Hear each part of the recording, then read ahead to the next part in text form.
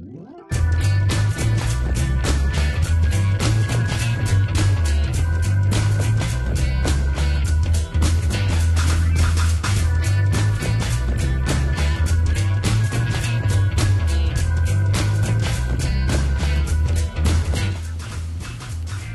ladies and gentlemen, patients, families, colleagues, and curious folk to the PM&R Report.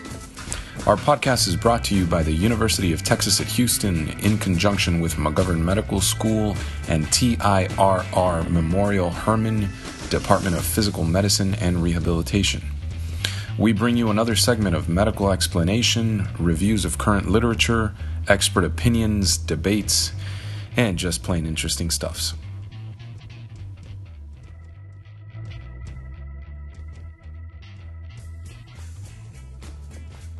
I'm pleased to have with us for our podcast today Dr. Richard Huang.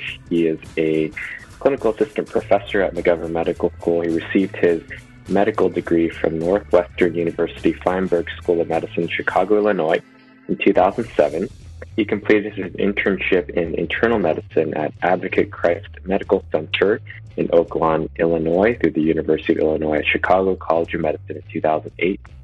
He then completed his residency at the Baylor College of Medicine, University of Texas Medical School at Houston, Physical Medicine and Rehabilitation Alliance in June 2011, where he served as chief resident in his final year, followed by an administrative fellowship in brain injury rehabilitation at the Baylor College of Medicine, McGovern Medical School, Physical Medicine and Rehabilitation Alliance, which he completed in June 2012. He joined the faculty of McGovern Medical School at UT Health in December 2014, and in 2015, he became the medical director of the Acute Inpatient Rehabilitation Unit at TIR Memorial Hermann at Memorial Hermann Greater Heights Hospital. Welcome, Dr. Huang. Thank you so much for joining us. Thanks for having me, Mr. Kim. And Dr. Huang, we are pleased to have you as our ground round speaker. And your talk was fascinating, so I wanted to ask you some questions, kind of rehashing some of the things that you mentioned during your talk. But I want to start out just by asking you to tell us a little bit about your practice setting and how your practice setting has changed since you started treating patients with COVID-19. Sure. So I practice in an acute care hospital in a rehabilitation unit that is housed in one unit on one of the floors in that acute care hospital. So we have 17 beds in non-pandemic times. And what's great about practicing in an acute care hospital is that we have a lot of consultants who've seen the patients during acute care, so if they get transferred from acute care to the rehab unit, there's great continuity of care. And so typically, I would say maybe upwards of 70% or so of our patients come from the acute care of that hospital. So normally it's a mix of, neurologic patients, so stroke, some traumatic brain injury, but normally mild cases. We'll get more of the severe traumatic brain injuries if they had them from outside or brain tumors. And we'll get some patients who have cervical myelopathy, lumbar spinal stenosis. Amputations are probably a big proportion of patients we see as well in our hospital. And a lot of just general deconditioning disability. Generally, we see a lot of older patients as well, patients who have Medicare.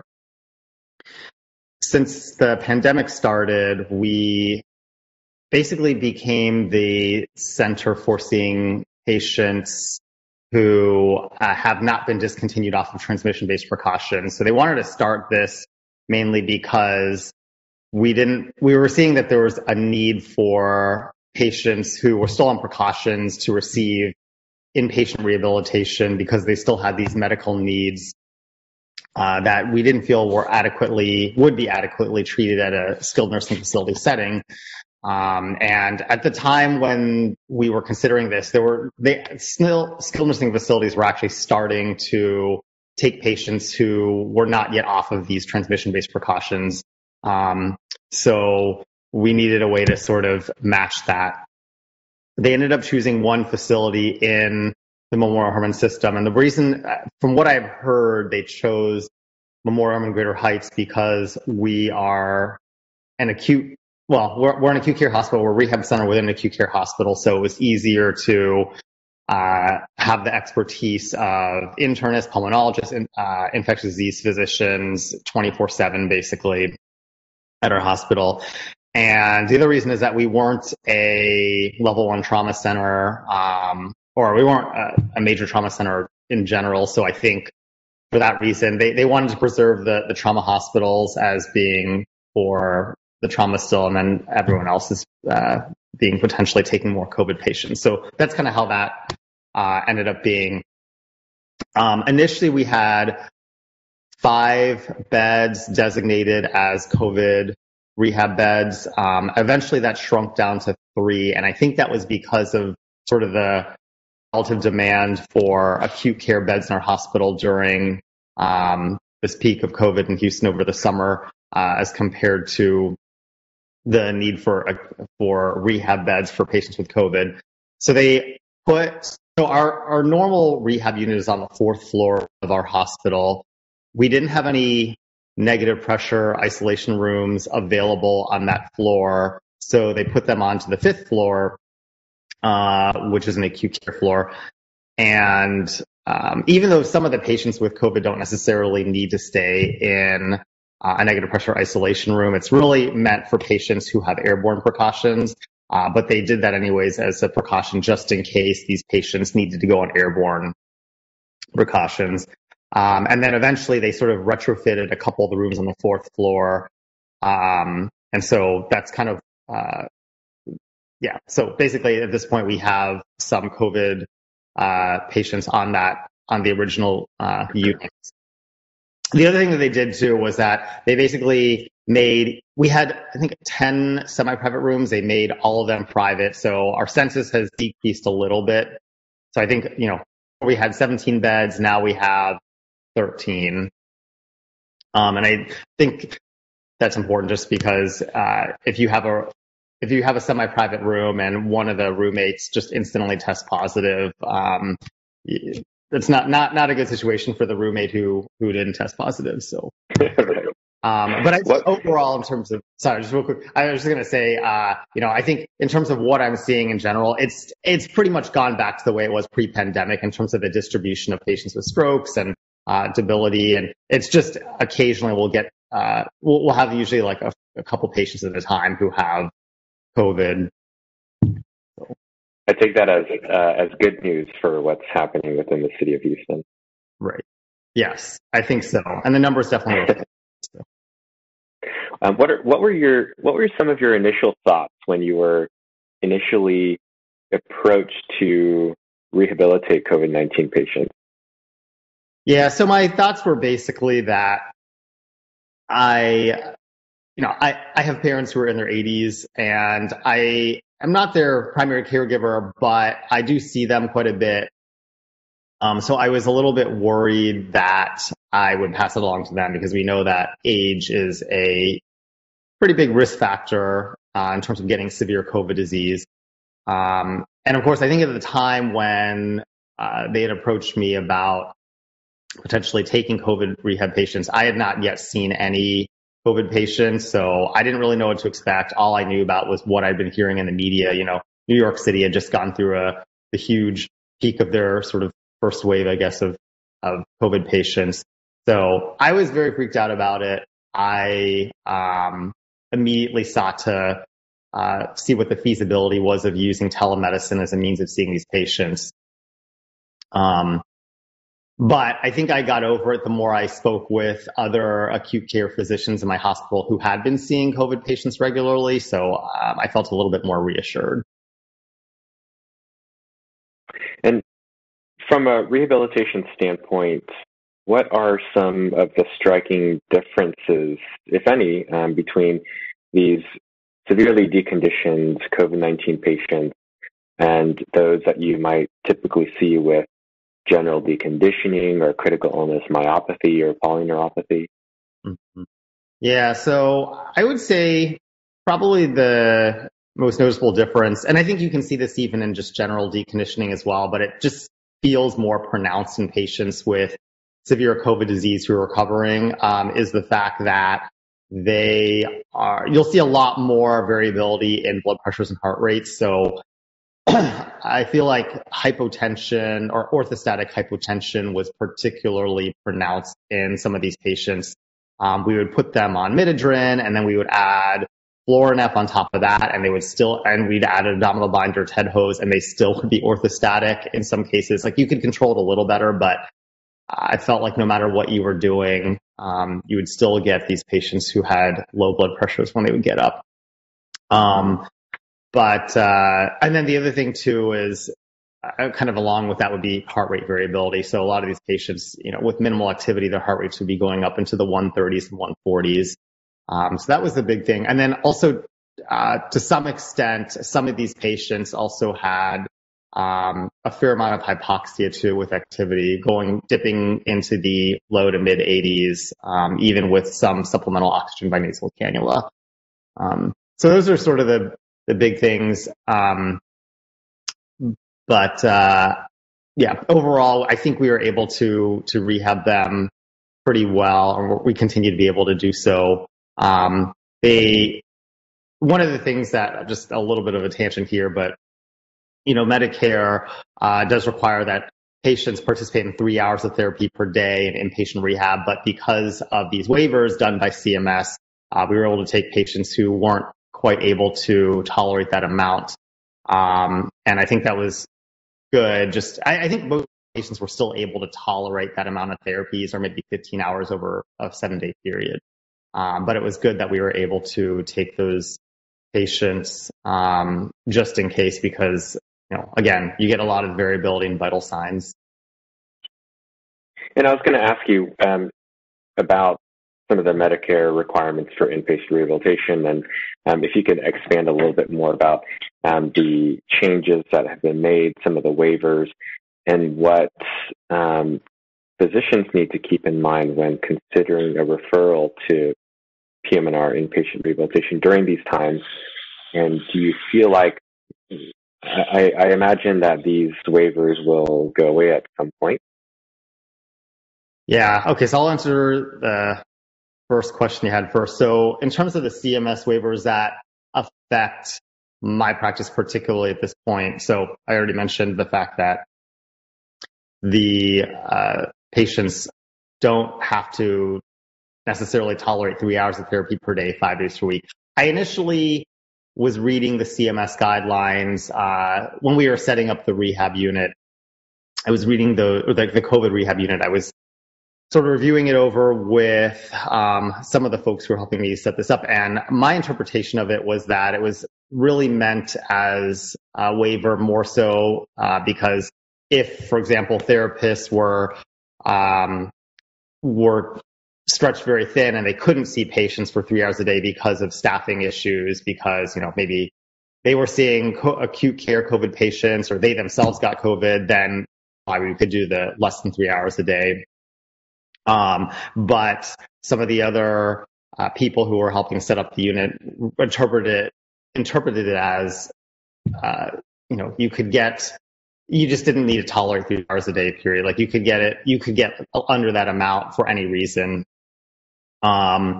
So basically we ended up accepting those patients. The other waiver that was pertinent to us was that, Medicare requires that you see patients face-to-face 3 days per week on the acute inpatient rehabilitation unit, at least 3 days per week. But nowhere in no document did it state pre-pandemic that these could be done via telemedicine. So that is now something that you can do. So those telemedicine visits do count as the face-to-face visits. In terms of your second question for consideration of who should be sent to acute inpatient rehab, really it should be pretty much anyone who you think who's not quite at their functional baseline, who needs more medical oversight because they've got these variations in blood pressure, heart rate, vital signs as we already talked about, and you think need that 24-hour per day rehabilitation nursing and physician oversight. So those are sort of the biggest considerations. But I would also say to even just your standard rehab patients who, your bread and butter, stroke, brain injury, spinal cord injury, we got a good proportion of patients who just incidentally tested positive in acute care, or even in rehab, in another rehab unit, and they got sent over to us. So, I mean, that's sort of a no-brainer. They're sort of your classic inpatient rehab patients, and they just happen to have COVID. I mean, you wouldn't want to send them off to a SNF. So this is why it's kind of good to have an inpatient rehab unit that can take those patients. I will say, after seeing some of the severely deconditioned post-ICU COVID patients, I mean, some of them are almost like tetraplegic, to the point where they can barely activate muscles from the neck down. They're so severely deconditioned. And also, they'll never see general deconditioning the same ever again, or even critical illness, myopathy and polyneuropathy the same ever again. How has experiencing or treating these patients changed your approach to formulating a rehab plan for even your non-COVID patients? Has it influenced the way that you practice medicine? I think that I pretty much practice it the same at this point. I would say the one thing, and I sort of already touched on this before, but I think the only way that it's really influenced me mainly is by infection control measures. So again, I'm a big proponent of having single rooms or private rooms, really, just to prevent any spread of this, because I really feel strongly about this being an airborne disease, more so than people give it credit for. So I personally do, for example, wear an N95 mask, even though we're probably technically not mandated to, or it doesn't really fall within the CDC guidelines to wear one for each patient, but I definitely do. So again, to prevent myself from getting infected and from spreading it to other people. So that is probably the main way in which it's sort of changed practice for me. But in terms of, formulating a rehab plan, I would say that is pretty much still stayed the same. I think, we already mentioned before about the variability in vital signs. So I will typically at least tell the therapist, we don't, look at the vital signs for sure, but don't use them too much in terms of stopping therapies. So I think patients can still do a fair amount, as long as they're not, severely symptomatic. So that's sort of my guideline for when to hold therapies. Yeah, I think the infection control measures and being more cognizant of that, even hopefully we're out of this pandemic soon, but once we're out of the pandemic, I think being more cognizant of infection control and the ability to pass infectious diseases from one patient to another, that's certainly something that would be a benefit to be more cognizant of going forward. And I know that I certainly have been, even with my non-COVID patients, being much more careful than I have been before. So thanks for mentioning that. Are there any experiences or stories of these COVID-19 patients that really hit home for you, or were you're impressed upon you, that something that any stories from patients that you feel like you'll remember for a long time that you want to share with us? Yeah, so I think just I'll mention like two brief first stories, I guess. One of them was the very first COVID patient I had. So she had severe pulmonary disease, was hospitalized for probably close to a month or so. And at that point in time, we weren't using the CDC had not yet updated its guidelines for the symptom-based strategy for discontinuation of transmission-based precautions. So we were going strictly test-based, and, she tested positive for forever and a day. But the reason why I think about her was, first of all, she was my first patient. So I was really just getting to learn COVID firsthand from her. And then also, I think just because of her demographic, she just reminded me a lot of, for example, an older female relative I had, because she was also of Taiwanese origin, and we sort of bonded in that way. But I remember feeling bad that I couldn't spend more time with her in the room, because at the time I was still very scared about like the fact that she probably was very, very contagious. Even though, going by the current guidelines from CDC, she would have been off precautions at that point. But I think everyone was sort of treating her with extreme caution at that time. I think people still would, but again, the CDC guidelines would have discontinued that. But I guess I think about her a lot, because I think about how isolating it must have been to be in that room, or in a negative pressure isolation room for weeks and weeks on end, with basically only seeing healthcare workers who were dressed up in all their garb. So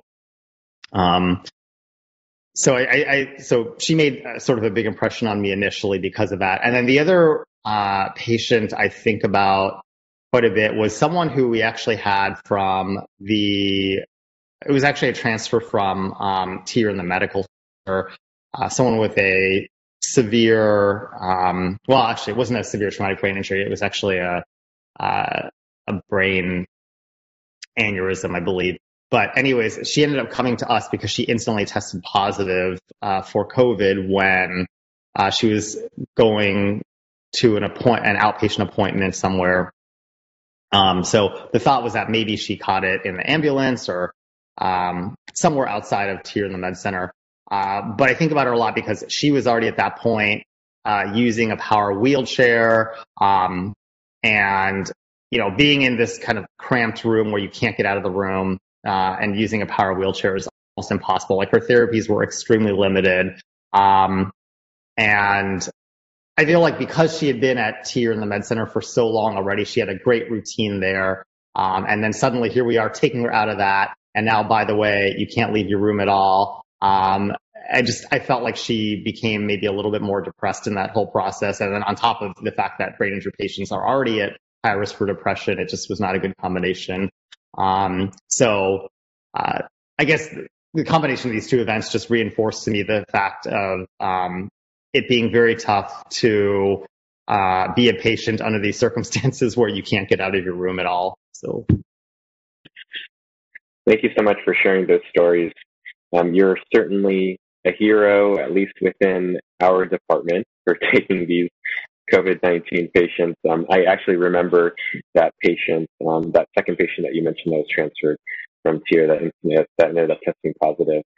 So we thank you for taking these patients and the work that you're doing with them. And I'm sure that they, to a certain extent, they see you as a hero as well. And I'm glad that you're healthy. Thank you so much for the time that you spent with us today and sharing your experiences and your stories. Yeah, you're very welcome. Thank you very much for having me.